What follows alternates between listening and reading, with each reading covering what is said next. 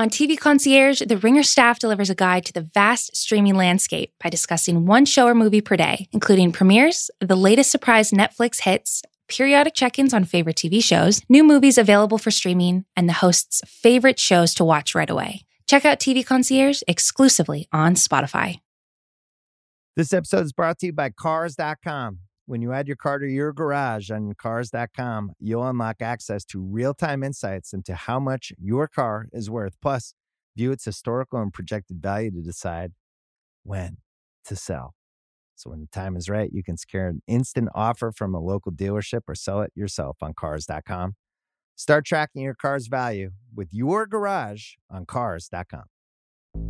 There's no better feeling than a personal win, and the State Farm Personal Price Plan can help you do just that.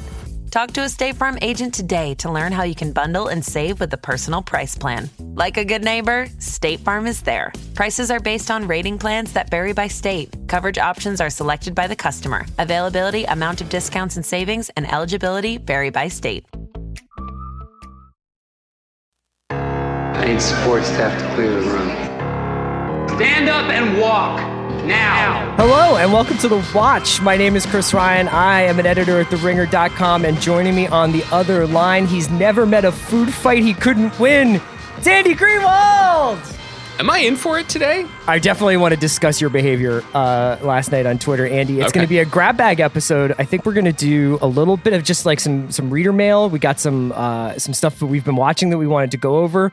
We have a little bit of like an in-between week where there's not a ton of stuff. You know, Generation premiered on HBO Max, but there's not a ton of stuff to go over. I'm watching Beartown. You're not. We both started Le Bureau, so we could talk a little bit about that. Oh, we're going to. You know, we've got Falcon the Winter Soldier next week. So there's a lot of exciting stuff on the horizon, but this is a little bit of a grab bag episode. And I'm pretty tired, you know, because last night I was trying to do a little self-care. I just stepped away from my devices for a minute. And respect that. I got a bat signal. I got a flash message alerting me that I needed to return to the crisis suite. That there was something afoot on Twitter. Had one of your operatives gone rogue? Well, I got to the crisis suite. Everybody put all the info up on the team. I said I needed to see a 24-hour feed. And then I realized that the target was Jason Bourne in the sense that you were the target. Yes. Well, the issue was that I had gone off my chems and replaced them with the creams, specifically the cream cheeses. The cream cheeses, yes. Yes. Explain a little bit what happened yesterday on Twitter. I just think that this was a real like swan dive into the abyss by you. Let me just begin by saying this will be the most wholesome conversation ever begun by the question, why don't you talk a little bit about what happened last night on Twitter? That's true. That is... This could go a lot of different ways for you. That is our generation's, I'm just going to go look in the basement. You know what I mean? Like nothing good generally comes from that, but okay. But fine. Okay, go ahead. First, I'd like to preface this by saying maybe, and I'm not one to psychoanalyze myself. Okay, let me pause for laughter. But you know, the other thing that happened yesterday, and I do think it's relevant, is I stumbled upon a hard drive that contained many heretofore lost images of my life, our shared life, the beautiful life we made together in that bungalow. But basically, like I found a bunch of old pictures that I thought had been lost to the sands of time, including some of your boys. I speak to all of the audience, you know, in haler and hardier days. And I sent some I thought heartwarming images to Chris at a very different point in at his various life. Universities across the Eastern Seaboard in the mid 90s. Yeah. And various bar rooms, tap rooms, burlesque houses of New York City. And, you know, you were not in the crisis suite at the time. You claimed you were in meetings. I think you were watching golf. And I think we all know what that means. So I was like, you know, I put some stuff out there. I need some feedbacks, some feeds back. I need it. So I think psychologically that may have been in the mix. So you were already in a sort of vulnerable place. And obviously this week has been really notable. We have the $1.9 trillion stimulus coming through. Yes. Blake Griffin is on the Brooklyn Nets. Spring training is in full flight. The baseball's coming back. But what really has kind of captivated the nation is another article about where good bagels are. Okay, so clearly, I'm going to have to start posting some of these images on Instagram because that's the only way I'm going to get the reaction I need from Chris. But putting that aside, that's fine. Yeah, so you guys know that while I masquerade as a semi-engaged pop cultural podcast host, and you're a storyteller. Ultimately, you're a storyteller. I'm passionate about storytelling. That's true. And working on various projects, what I really care about is food and how it's consumed and also covered by the media. And there was an article, yes, in the Gray Lady herself, the New York Times, and it had the most clickbaity headline imaginable, which was basically, the good bagels are in California, sorry, New York. Mm-hmm. And this created, in a small way, the kind of tempest that Twitter thrives on, and that seems to be generally harmless because it allows people like Mayor Bill de Blasio to cape up and get indignant about something that doesn't really matter anyway. Right. I have an opinion about this. Stronger opinion about this than Beartown. Apologies. You also did you checked every box in the is this man about to self-immolate on social media in front of my eyes, where you were like, really? I pre-apologize for this if it gets people mad, plus added to which thread. This will be a long thread. So you went full resistance Brooklyn dad Twitter on this. I mean, it wasn't off the cuff. I mean, our good friends in the Bay Area now allow you to pre-write the thread. You know what I mean? Yeah. So I wasn't just firing darts, This wasn't me on Funk Flex circa 04. This was not off the dome. But basically what I got, there were two things happening. One is that this article was written by Tejal Rao, who I've never met, but I think is just, and have for a long time, thought was one of the best food writers out there. I also thought, as is often the case, the headline did a disservice to the article, which was thoughtful and made some interesting points about why certain bagels are good or interesting or maybe different in California. But also, and maybe you can tell me which side of this is a more interesting conversation for this Thursday, but I kind of just wanted to pretend it was 2010 again, and you could splash around in Soch, and it would generally be a productive or healthy experience. You just wanted to live tweet the Linsanity. That was a great time. You know what I was thinking about the other day? It was a really fun time for me on Twitter? There was one time when there was a freak thunder hailstorm in New York City in the middle of the afternoon. And everyone was just tweeting about it. I got stuck somewhere on University Place, and everyone's like, it's a lot of rain, also some hail. It was a great time. It was a more innocent time, but it was a great time. So I kind of felt like bagels are about the right level of engagement, but also, maybe could I make the world link arms, if you will, a baked product in a circle. You thought that you were bringing people together here. Yeah, because I also had strong opinions about it. What was the general response to your thread? Well, I would say the general response was supportive and positive. Perhaps the most interesting and or worrisome or maybe emblematic of 2021 thing is that immediately, it wasn't so much that Twitter blew up, but my text blew up from many concerned people who were aware that I was extremely online briefly. That was... It was just funny because you were like, I just felt like, really engaging. And it's just such a weird time in human history to be like, this will go well. I'll just throw out a controversial opinion on Twitter. I guess it wasn't even that controversial. No, I was like, this article is good. Yeah, bagels you were are like, good. This is a good article. And you were also like, the average New York bagel is superior to any other average bagel. Right? Right. But it is itself pretty average. It is average. And whereas the top of the line LA bagel, is that what you're saying? Is better than... It could be better. What I'm saying is, this is what the New York Times was saying, was that there is more interesting things happening here in terms of pushing the bagel conversation forward. Sure. And partly that's due to 4 or 5 artisanal shops in Northern Southern California that she highlighted. But it's also... Shout out to Maury's, yeah. but it's also Maury's, where the watch, very, very warm reception at Maury's Bagels in Silver Lake, a wonderful establishment. We should say that. I think I've told the story before, but the very kind and wonderful woman who works there often when I'm there, first time I went, asked if I was picking up bagels for you, which I thought was so sweet because it suggested that we cohabitate, Yes, but also that I don't think was being discussed that New York, both because it's kind of hidebound because everyone expects a certain thing, but also because it's extremely expensive and you can't just like rent a test kitchen and whip up some interesting wild yeasted everything bagels and sell them at a farmer's market to the degree that you can do it here. That's all. Okay. But also, Chris, I think what we're really seeing here is, I've been muzzled, by left-wing media and cancel culture. And I'm throwing off my shackles on the subject that I care about. Are you going to start a Substack, a bagel Substack? We'll see how this goes. I have a sense that this is not going to be among our highest rated for toppers in our 9 years of podcasts. But I really just want to talk about food issues. That's interesting to me. I want to say that you can't talk about these things just as in a vacuum. Part of what makes this food so integral to people's lives is the way in which the food is an extension of your life in the place that you are in. Yes, right?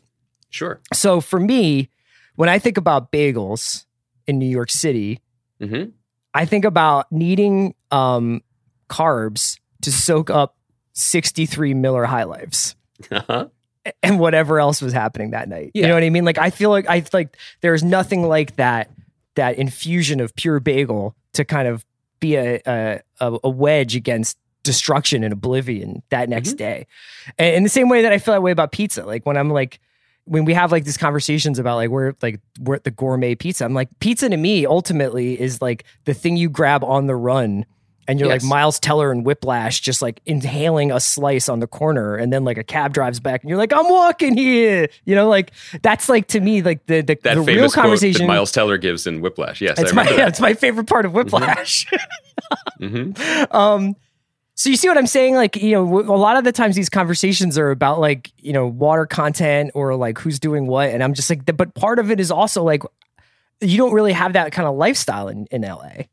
No, it totally doesn't exist here. I think I was saying to you the other day that if we had unlimited funds, I feel like it would be worthwhile to invest in just a bodega on the east side where you could get egg on a roll. You know what I mean? You could just get something reasonable in the morning here. That stuff that doesn't really exist because the culture is different. But yeah, I mean, I these are all very personal memories and people's. I tried to touch on that in my thread. I don't know if you got to part 9.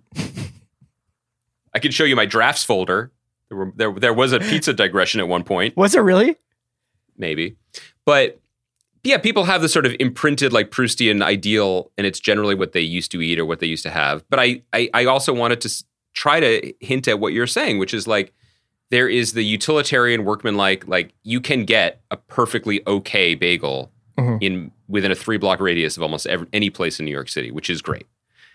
Are those the bagels that I'm going to bring home hot in a bag and be so excited to share with family who are all potentially not hungover at 9 a.m? No. There is a place that is, and I mentioned in the thread, this place La Bagel Delight, which I think is in some ways the best of New York because it's just it's just 19 guys named Sonny all screaming at you, but being very, very, very nice and thorough about it, and it moves like a symphony. It's incredible. Yeah. And I don't think their bagels are that delightful, but it is the single best hangover antidote that I can remember. Yeah. And I love it for that reason. And I love the place. So yeah, there's a lot here, but I do think, and I don't know how I feel unbruised. I don't have that kind of sickening feeling that I would have either between waking up and going to La Bagel Delight 10 years ago, or the sickening feeling I generally have whenever I tweet more than one thing. Right. I just appreciated the fact that we had just gotten done with WandaVision and you were like, you know what? I do need to engage more with social media. Speaking of WandaVision, I thought we could get into, do you have any more bagel thoughts you want to drop? No, I think we should keep this. I mean, listen, if people want bagel talk, I'm avail for it on this podcast, but look, it's a very, I think it's a very divisive moment in TV where, without Wanda, without like a couple, like there's not a lot of like, oh, this is the one show everybody's talking about. So bagels are something I think a lot of people have opinions about. It's just as much of a monocultural topic as the Maybe MCU. In a way, Chris, bagels were my olive branch. By the way, don't make an olive bagel. That's disgusting. Oh my God. In the sense that what I was trying to say was they're good. Mm-hmm. That's all I was trying to say. So it maybe reread those tweets. I won't, but maybe reread them and replace words like California bagel with the Marvel Cinematic Universe. Sure. You know what I mean? And replace the words bagel hole on 7th Avenue with Russell Davies' It's a Sin. And see how that works out and what kind of trouble I'm in after that. We got this question. We have a bunch of questions from our Facebook group that I wanted to pepper you with, but we got one from Michael Lee that said, how are you guys feeling knowing that this is the last moment in your TV watching lives that there won't be a Star Wars or Marvel show being perpetually released by Disney Plus? And is that true? This is the interregnum? I'm sure that there will be. I think that there's going to be a longer break between Falcon and Winter Soldier and Loki, but I think in that interim, there is a animated Star Wars show on, Bad Batch. So right. I think that generally speaking is right. I don't know that we would have really any takes on Bad Batch anyway, just because isn't that like also a spinoff of Clone Wars? I think so. So yeah, I got nothing for you on that one, but I was curious how you've been filling your time. I mean, I don't know necessarily that we will talk about Falcon and Winter Soldier in the granular detail that we talked about WandaVision. I definitely plan to talk about at least most of the episodes in some way or shape or form, but everything that I've seen from the promotional materials of that show make me feel like that's going to be closer to a buddy action movie stretched out over several episodes than it is going to be this, nesting doll of info. Yeah, I think that that's going to, like basically like prompt fan theories and furious online debate. Yeah, I think all of this ends up going back to, I mean, any tweet or any conversation about WandaVision or about Marvel stuff in general seems to be met with a version of, no, you're making a mistake in the frame you're putting it in. It needs to be considered as this or as that. And there is a lot of hemming and hawing and throat clearing, and maybe some of that is valid. I think Falcon and Winter Soldier, as you just said, seems to be a lot more of what we're familiar with, and probably a lot like the experience of a lot of people have had over the last year of maybe dipping back into Guardians of the Galaxy, but pausing it when you fall asleep and picking it up again the next day. So it sort of by nature feels like it is going to be rejecting the discourse that we tried to at times very uncomfortably staple on top of WandaVision, which is more of a prestige television. What is this telling us and what is this showing us type of talk? Sure. Is that fair to either show? I'm not sure, but we're kind of figuring it out as we go. And I think that the way this shook out, we definitely, what won out for us was more that I think it's not that we didn't respect the attempt with WandaVision. We were a little disappointed in its inability to transcend, because it set itself up for many people to be asking those questions. This does not seem to be the case with Falcon and Winter Soldier. Maybe we're wrong. No, I mean, there's a couple of things that are probably at play here. One is and this is where my personal interest lies. There's a shot in one of the trailers for Falcon and the Winter Soldier where Daniel Bruhl's Zeno character is somberly staring at a monument to the people lost in the Sokovia tragedy. Yes. And I'm not done with it. I'm not done. I'm sorry. And I guess you're not ready to have that conversation about what happened in Sokovia. But I personally am glad that this show is going to continue to interrogate, the aftermath of what happened there. And then I think also, in all seriousness, there will be an element of this show that's about like who gets to be Captain America and like what that means if Sam is to become Captain America. Some of the issues surrounding race for the character and for the mantle that he'd be inheriting.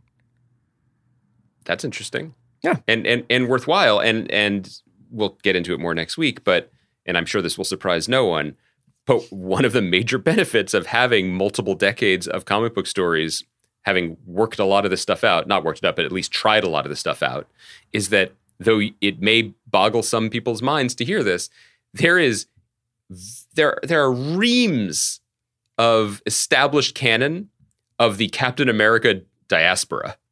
Like, that dude was always Steve Rogers. It's not just that sometimes he would become old or disappear or die or be a clone or whatever.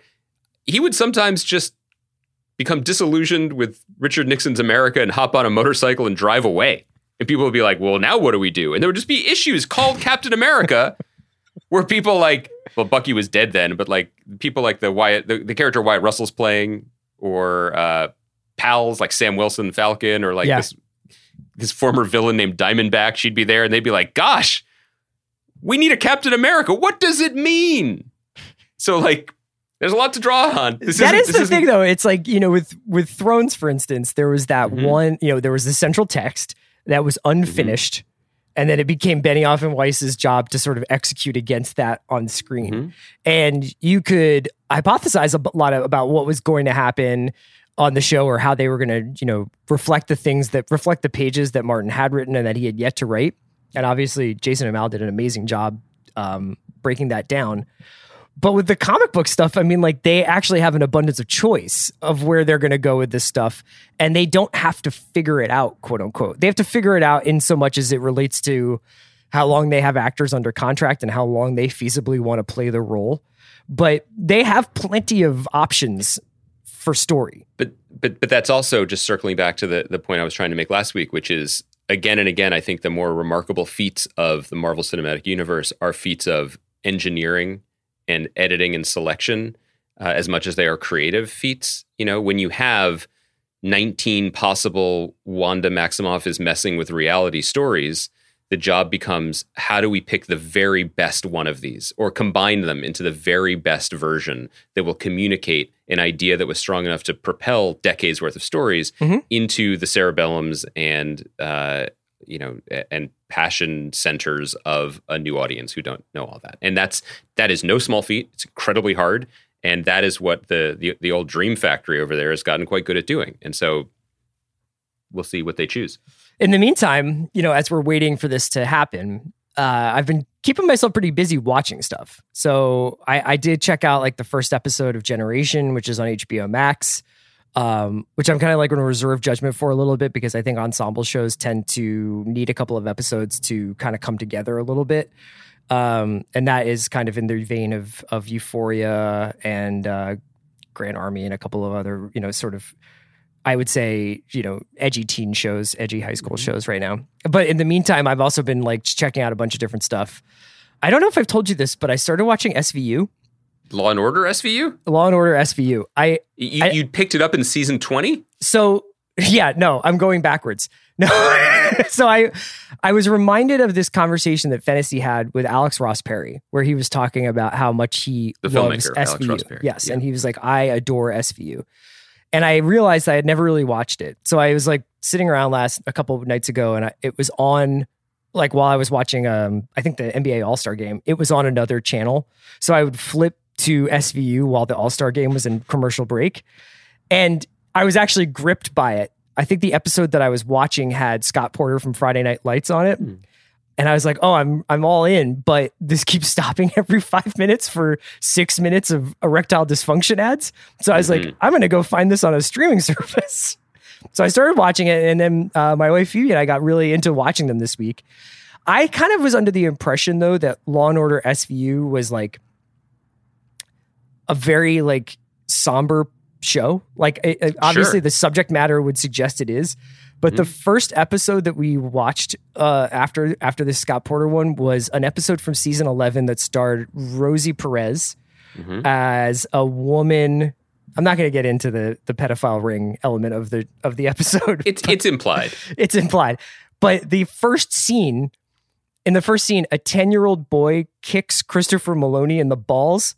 And Christopher Maloney practically looks at the camera and says the line, I guess that's why they call it special victims. No. Yes. And like that happens like once an episode. Or like 10 times an episode. There's like this droll one-liner about it. But I've really been enjoying that. I cannot believe when you go through, like, I've just been watching season 11 because it's critically supposed to be one of the best seasons. I've already seen Mahershala Ali, Rosie Perez, Scott Porter, Scott Foley. Who else have I seen? Any other Scotts?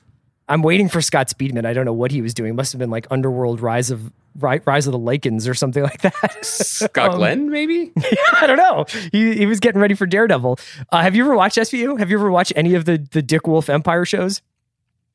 Not for 25 years.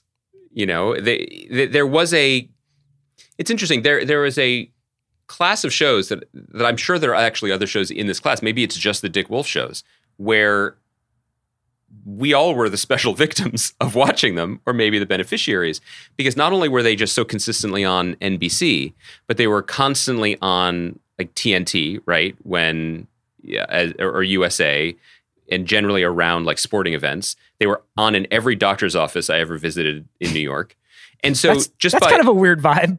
It wasn't usually the special victim one, you know, like that might be a little too, but like they were just constantly on. And much like when I used to watch the Food Network, like when I kind of migrated away from just quote unquote turning on the TV, those shows completely fell out of my life.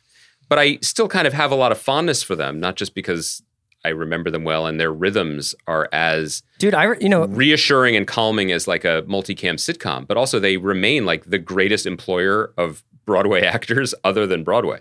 I remember that the era in which you're referring to when those pictures you have is when you first introduced me to Grey's Anatomy. I did. Yeah, you I was patient zero? Yeah, you were like, this is the first couple seasons of the show are really good. Wow. Yeah. So you were used to be a little bit of a channel surfer. I liked television. Who knew where it would end up? But I did. I used to really like it. But what you're saying to me is interesting because I didn't understand that Law and Order. You're saying like season 11 is good. Is that because it has like a lot of really good episodes, or there's a serialized element to it? No, I think the serialization happens after Stabler leaves, like after Christopher Maloney's character leaves. And I bring this all up to mention that I think it's this week or next week. He's back, baby. And he's starring in his own show, Law and Order Organized Crime, which I'm actually curious about because I love organized crime is my favorite kind of crime. All 4 words in that title. Passionate about law and order, intrigued by organized crime. I do have a couple more questions I want to go through here. Can I just make a suggestion that Christopher Maloney, using the other half of his very impressive performance acumen, the kind that we saw in Wet Hot American Summer, starring in a spinoff of the spinoff, Disorganized Crime, would be incredible. There was an 80s comedy called Disorganized Crime, I think. I'm into it. It is interesting. I'm curious about that. Sorry to stay on it, but Law and Order is, along with like the Chuck Lorre sitcom factory, like maybe the ultimate, it's definitely not broken. Why are you insane and trying to fix it of TV? I mean, it is just, they're like pop songs. Everyone understands in their bones and in their nervous systems how this is supposed to function. And it's very, very satisfying and it's high quality. When I hear that they're doing a specific spin-off show and it's for Peacock and Organized Crime, like, are they going to try to get a little prestige mixed in? Maybe. Like, are they trying to upstream this stuff in a way that doesn't make much sense? I mean, it's so...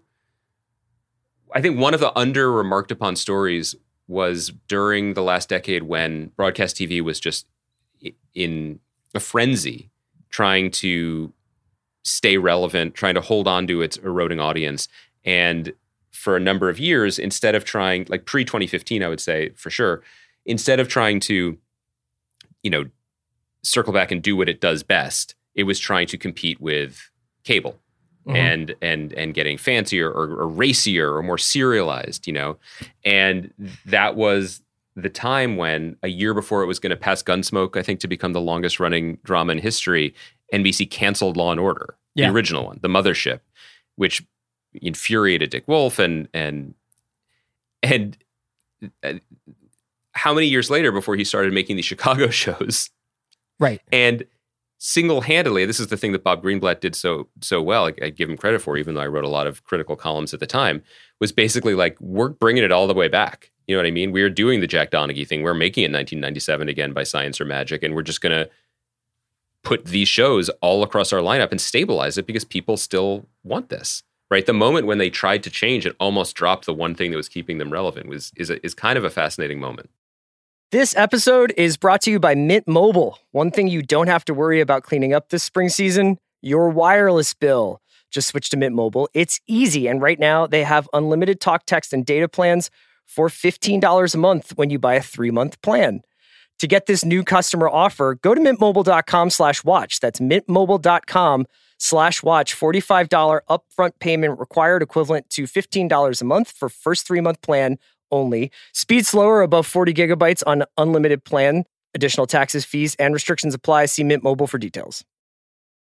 Families have a lot going on. Let Ollie help manage the mental load with new cognitive help supplements for everyone 4 and up, like delicious Lolly Focus Pops or Lolly Mellow Pops for kids. And for parents, try 3 new Brainy Chews to help you focus, chill out, or get energized. Find these cognitive health buddies for the whole fam at ollie.com. That's OLLY.com. These statements have not been evaluated by the Food and Drug Administration. This product is not intended to diagnose, treat, cure, or prevent any disease.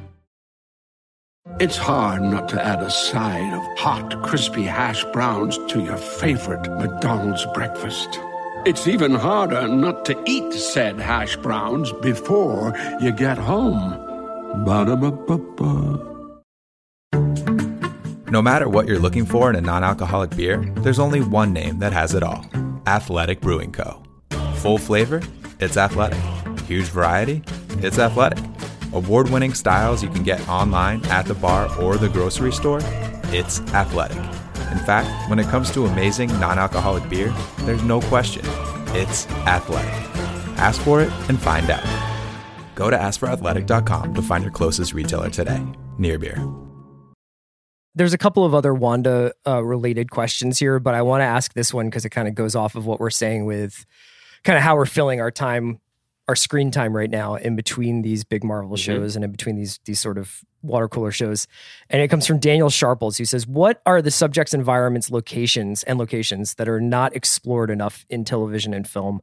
What visual storytelling would you like to see that you haven't seen so much of yet? And the reason I wanted to mention this is in relation to Beartown. Just because, and I talked about this yesterday with Katie Baker on TV Concierge, but I humbly submit that you could do a lot worse than to just have like 5 or 6 high school sports dramas going at any given time. I mean, and they do with the Last Chance U stuff, and that's college, but you know what I mean? Like there's a lot of docudramas going, but Beartown is just so gripping, partially because of the setting and because of like the specific way in which the story is being told, but also it's just like, I will watch a sports season. Like I will watch a hockey team and the drama around the players and the drama around the coach and the drama around the parents and the drama around the boosters. And it was kind of refreshing. I don't think I've watched a show like this that's kind of grabbed me in this way since Friday Night Lights. Well, you're making me more and more interested in watching it. It's much more grim than Friday Night Lights, though. So all Landry murders is what you're saying. It's honestly, all season 2 Friday Night Lights. It really, it's not as far fetched, but it's way closer to Landry murders than it is like Saracen Hail Marys. I joked the other week about feeling sad that we were robbed the Parts Unknown episode focused on the cuisine and culture of Sokovia. But what isn't a joke, and why we loved Parts Unknown and shows of that nature, is the specificity of place, right? And the attention to detail that is, it's hard to script. And sports, I mean, particularly in a place like, in Texas, the Friday Night Lights, high school sports is such a great window into the culture and locale. The society and feel of the place. And it gives you, one of the arguments for the detective show or movie or whatever, or novel, is that the detective has access to upstairs and downstairs and all aspects of a society. And that's another window that provides the same kind of access. And you're kind of right. I mean, there are a lot of places that are worthy of having their stories told. And I think that what generally happens in Hollywood is, instead of going from ground up, from like, here's a place, now let's see what stories there are there, they start with the elevator pitch or the poster line or the tagline. You're talking about sports dramas and why there haven't been very many of them. The last one I can remember, I'm sure I'm missing a couple, but the last one I can remember was the Fox pilot Pitch. Which was about... that had a first season, and that was beloved around the Ringer. I didn't get a chance to really watch much of it, but I know that people really loved it. And I think it had an interesting hook on top of the baseball part, which was, I think, was the first woman to pitch in professional baseball. And it was about her life and her struggles. And that's a very compelling character. Having not seen the show, I do not mean to specifically critique that show.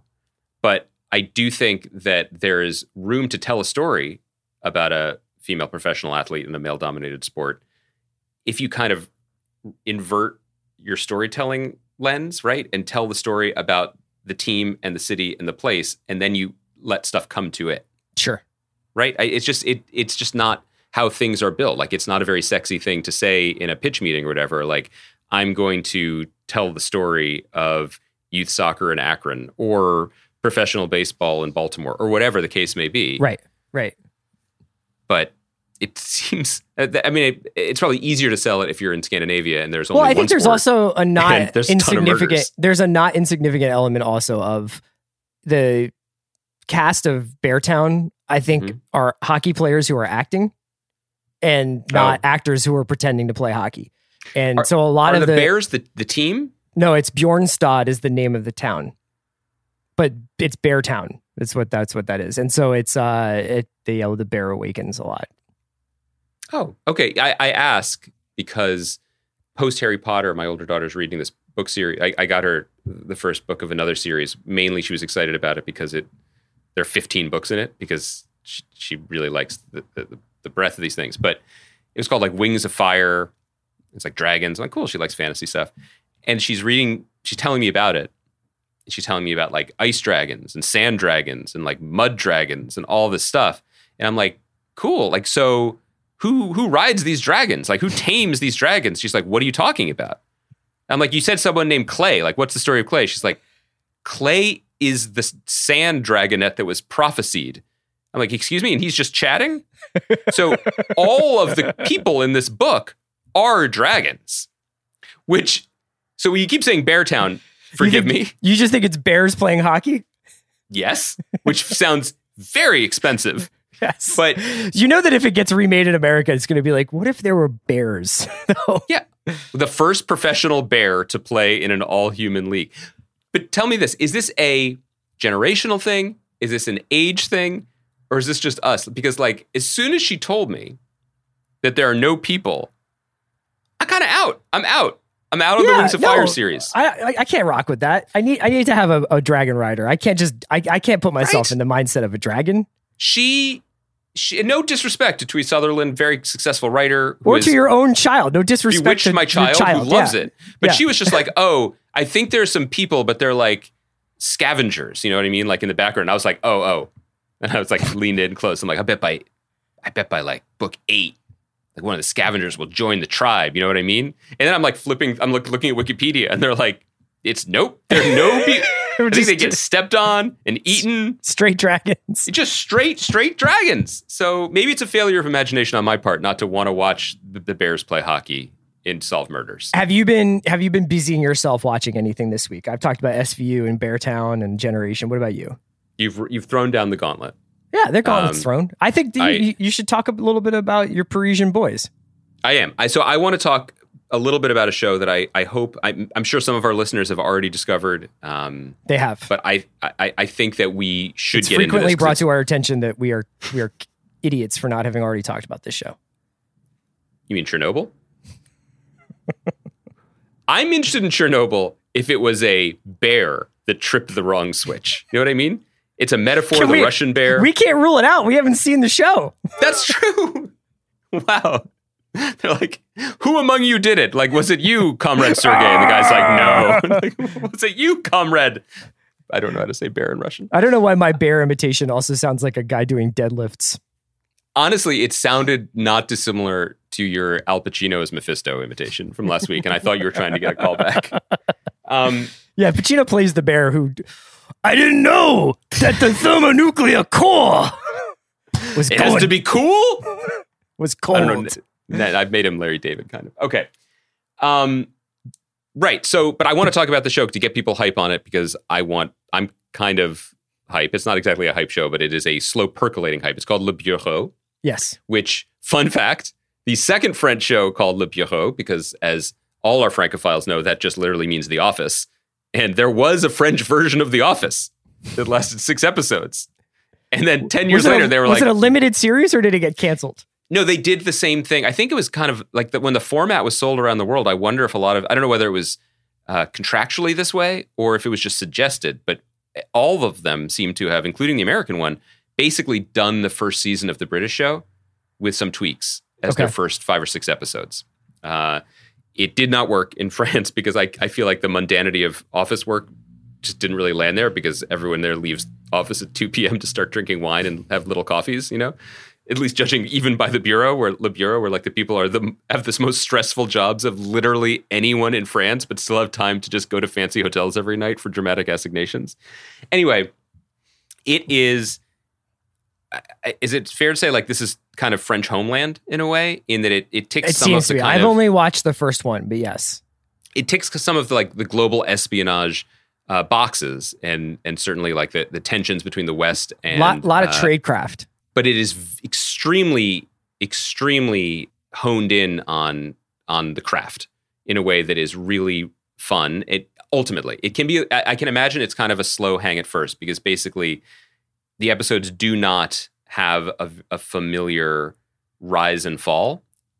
It's more like they accumulate. So I'm about 5 episodes into the first season. Are you watching it on Amazon? I'm watching it on, I think I'm watching it on AMC Plus. Right. They have a deal with Amazon where you can watch through there. I understand. So AMC Plus, yeah. And, quite literally. Yes, in this case. And the show, by the way, comes from our friends at Canal Plus, the original studio of this absurd joke. OG Pluses. And it kind of envelops you in a really cool way. So it's basically about the great French actor and filmmaker Matthew Kassovitz plays a high-ranking intelligence officer who has just finished 6 years undercover in Damascus, where he got a lot of information, but also had a love affair with a woman. That's the other reason why I'm not acknowledging those younger photos of me, because I was undercover at the time. Can we circle back to this? I wondered about this. I was thinking, I'll get back to the plot in a second. One of the things that this show really drills down on is something that anyone who's read Le Carré is familiar with, and that's one of the reasons why I love it, which is basically the kind of the art and artifice of actual spycraft. One of which is your fake identity. You have to believe in completely as a person who exists, who is they use a metaphor in one episode is the windshield between you and the dangers that could come at you. But also the way you make it believable is you tell as much truth as you can. So our main character, played by Matthew Kassovitz, when he was in Damascus, spoke of his ex-wife and a daughter. He changed their names, but he does have an ex-wife and a daughter. So it wasn't hard for him to perform the role of someone who had those people in his life. And there's a big scene when one of the other main characters, a woman named Marina, who is beginning her sort of infiltration of, in this case, Iran, and beginning her journey, which I imagine will continue over the next few seasons, in a very tense moment, just drops this outrageously intense story, which is later you find out is true. And I was wondering, Chris, everyone knows you are a 360-degree, just, red light player. Head on a swivel at all times. Do you think, though, being a professional podcaster has made your spycraft better? Because I think that one thing that we've definitely established in 9 years of doing this podcast is we could just talk about stuff. Like we can just look what we're doing today, for God's sake. This entire thing is a psyop. Right.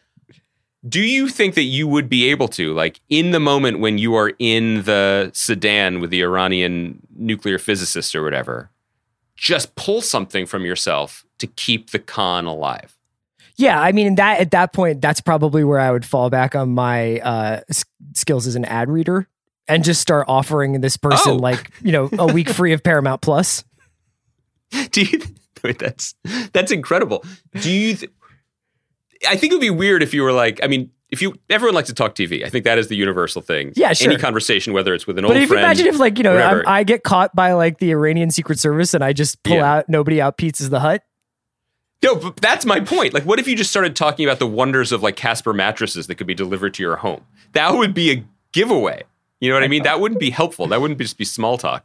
So anyway, it is worth getting into. Maybe we'll check back if you make it to the first season. It is kind of... How many have you watched so far? 5. You've watched 5 episodes? Yeah, there's 5 seasons, 10 episodes each. it is very kind of classy and understated and really about, as Chris said, all about the process. But I'm really interested to see, as it steers towards the back half of a season, how it plays with with dramatic build and anticipation and what we're headed towards. The other reason to watch the show, and I think we may have alluded to this before, but I just find it to be maybe the most interesting. You are so jazzed story. on this. I like this though. This is so crazy, and I may be getting it slightly wrong, the details. But so the guy who created this show is a filmmaker named Eric Rochon, and he sort of came up he's generationally peers with a lot of great French filmmakers, and in some ways, like switching to TV was surprising, I guess. But the first season was a sensation in France. This is 5 years ago. The show premiered in 2015. Matthew Kassovitz is a big deal. As the show gained in acclaim, he was able to get, and maybe we shouldn't be surprised about this because we've also watched Call My Agent, major French stars to just like hop on for season-long arcs or more. Like Matthew Almeric shows up at the end of seasons 4 and 5. If you've seen like Olivier Assayas's movies, he's a big actor in those movies.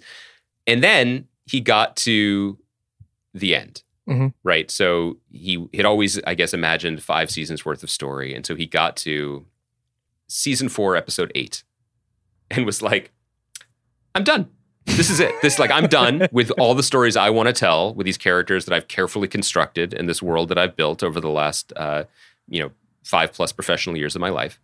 And so what I would like to do now is invite my old friend, my old chum from the film world, Jacques Augiard, filmmaker of A Prophet and considered by some to be the best filmmaker in France. And I would like him to finish my show. And then he went on vacation. He said, you could do anything you want, just write and direct the last 2 episodes of the show. I can't. I honestly sincerely hope that this is what they do with Grey's. They just bring Soderbergh in and make Grey's into the Nick. Dude, any combination is fascinating. I mean, it is so revolutionary and also so audacious, and it makes me break out in hives just thinking about it. The level of confidence in what you've done already is the thing I think that makes it crazy, because he understood and trusted in this idea that his work in many ways already what was done. There's almost no way to win with a finale, as we've talked about, right? Like it's almost a fool's errand to chase it, because the work you've done is going to be measured against it no matter what. And fundamentally to TV, answering questions is never as much fun or interesting as asking them. And he asked all the right questions, and then he just pieced out and said, Jacques, you take the keys to the Renault. You know what I mean? I think that's so wild. And my only follow-up is, who are we giving this podcast to for its final episode? Oh, that's a great question. I mean, I guess technically it should be Bill, but like, who would you have? Would you have like Rogan do it? Well, let's reverse engineer it, because I don't know if people who were around during the Hollywood Prospectus days Jacoby. might know. Shouldn't it be Jacoby? That's what I was about to say. I was about to say, people might not remember this or know this, but the person who created this podcast for us, I mean, this podcast existed as what we did all the time anyway, but it was our old friend, David Jacoby, now host of Jalen and Jacoby on the various ESPN networks, who was like, and I get a little teary when I think about this. I believe he said, you guys are friends, right? I mean, those are powerful words that led us to where we are today. So I think Jacoby should come on, but I don't know who his sparring partner would be for the last episode. Kaya? Jacoby and Kaya, or are you asking Kaya who it should be? No, I'm saying should we Jacoby and Kaya, or should we just give it to Kaya? Like, would the last few episodes of The Watch just be Kaya's like unreleased notes? Score settling. If Kaya, do you keep a list of everything that we've just gotten wrong? Not just like factually wrong, like I may have done about the finale of Le Bureau, but like very wrong opinions? Yeah, I do. And I've been angling this whole time just to take over The Watch. It's a dream come true. What's it's a long game, but I'm fun. I'm in it for the long run. What I love about it is that it's both like sneaky and worrisome that might be true, but also you put just the right level of disdain into the way you phrased, I'm looking forward to taking over The Watch, which suggested that it's not really worth it. I support this. I think it's going to be great. Anyway, watch Le Bureau. It's a really cool spy show, and we'll talk about it later. So there are a couple of personal admin questions in here. Obviously, like a lot of people in the Facebook thread wanted you to explain your bagel takes. We got to that. No, they didn't. They did? Yeah. Someone asked why I shaved my mustache. It was an impulsive decision. I also want to see if I can just grow it back. I had in my mind kind of been like I was going to get it after I got the vaccine, but I'm still waiting for that, but we'll figure it out. Like, I think I saw myself on a couple of Zoom calls with people I didn't already know, like in meetings and Spotify meetings and stuff like that. And I was just like, they don't know that this is kind of my bit, Chris, like. Wait, I'm so happy you talked about this, because the reason why I have also given up any, even just like, we're having a laugh here with facial hair, is because if you have to explain it, it's not worth it. And I found myself back in the heady beard days of February, about to go on a Zoom with someone who I had not seen in 2.5 years. And I was a mess. I was like, do I lead with it? Do I apologize for it? And nobody cares. Right. Nobody actually cares. Like, no one's ever been like, you have something on your lip. Like, it's literally like nobody could give a shit. But Chris, it matters to you, because if you fundamentally, when you close your eyes and you think about yourself, you're like, I am not a mustache guy. No, that's not true. I do think that I am a mustache guy. I just think that I have not found the right concoction to make it grow. Some other folks wanted like Alice in Wonderland style. Maybe you should go back to the Miller High Lifes.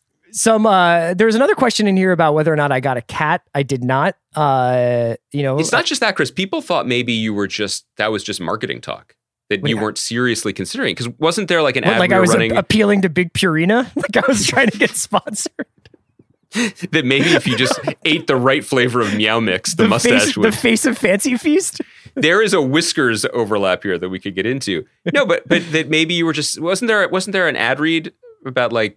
Oh yeah, there was like an ad read, but like I'm sincere in all my ad reads, and so I was sincerely like, I'm thinking about getting a cat. We got close. I had like a cat in mind. We didn't know that we had to kind of call dibs on the cat. So like, you saw a cat like at a shelter? We went to a shelter. I bonded with this cat, and then we went home and we was like, okay, we'll sleep on it. And then the next day they were like, P.S. like that cat got like the cat got adopted.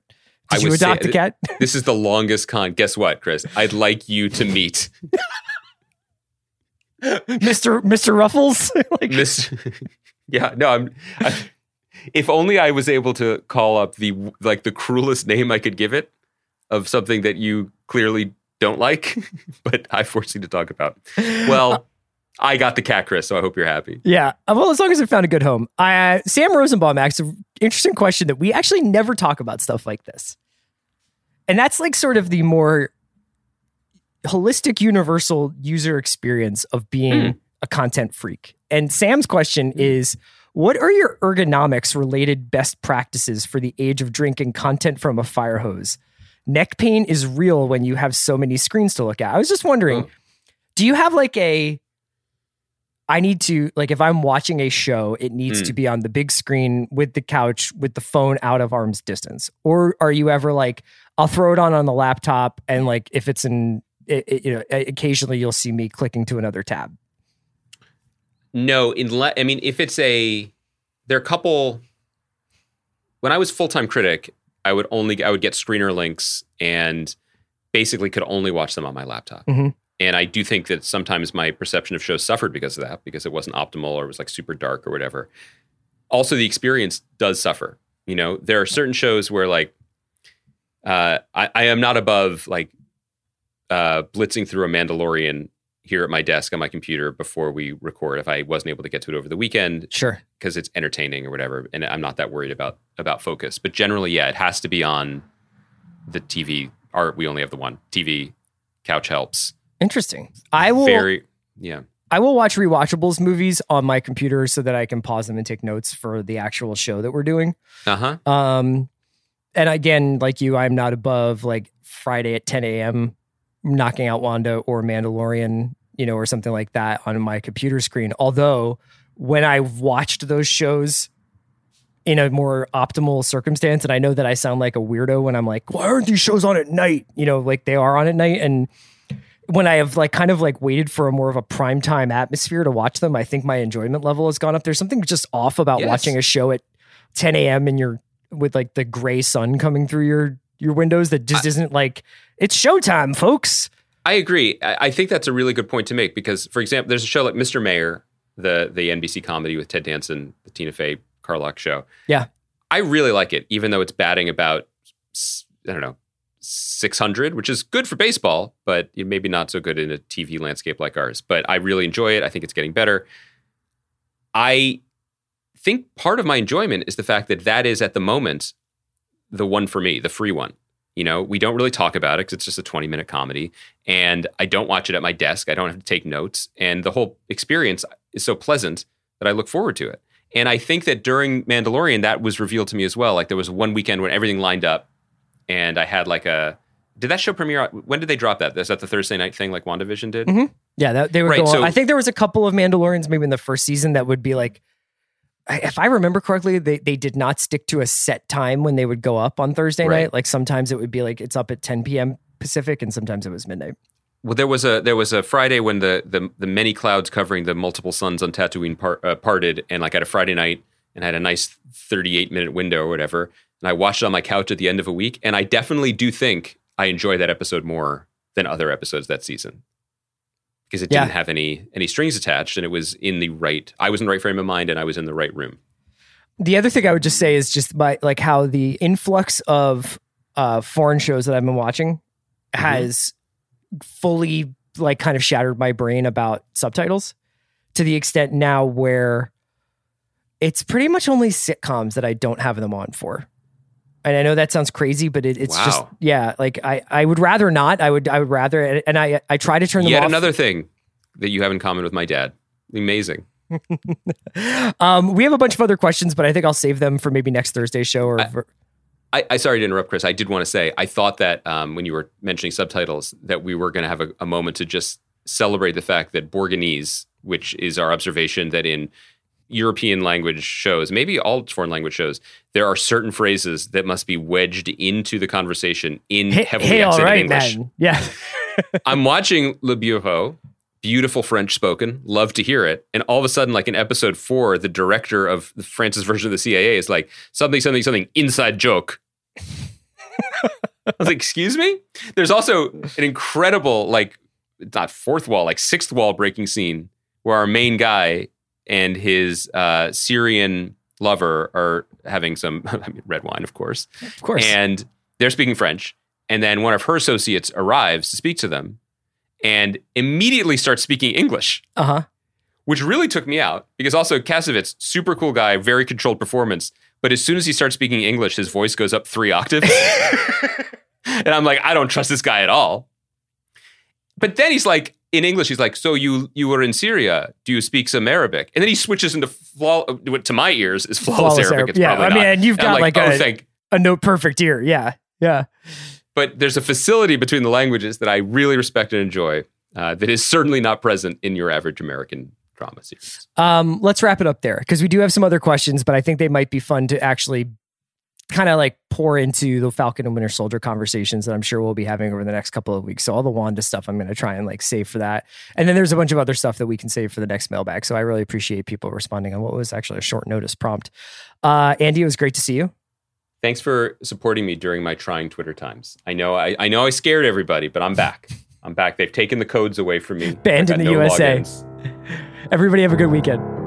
Great weekend, Bransky's.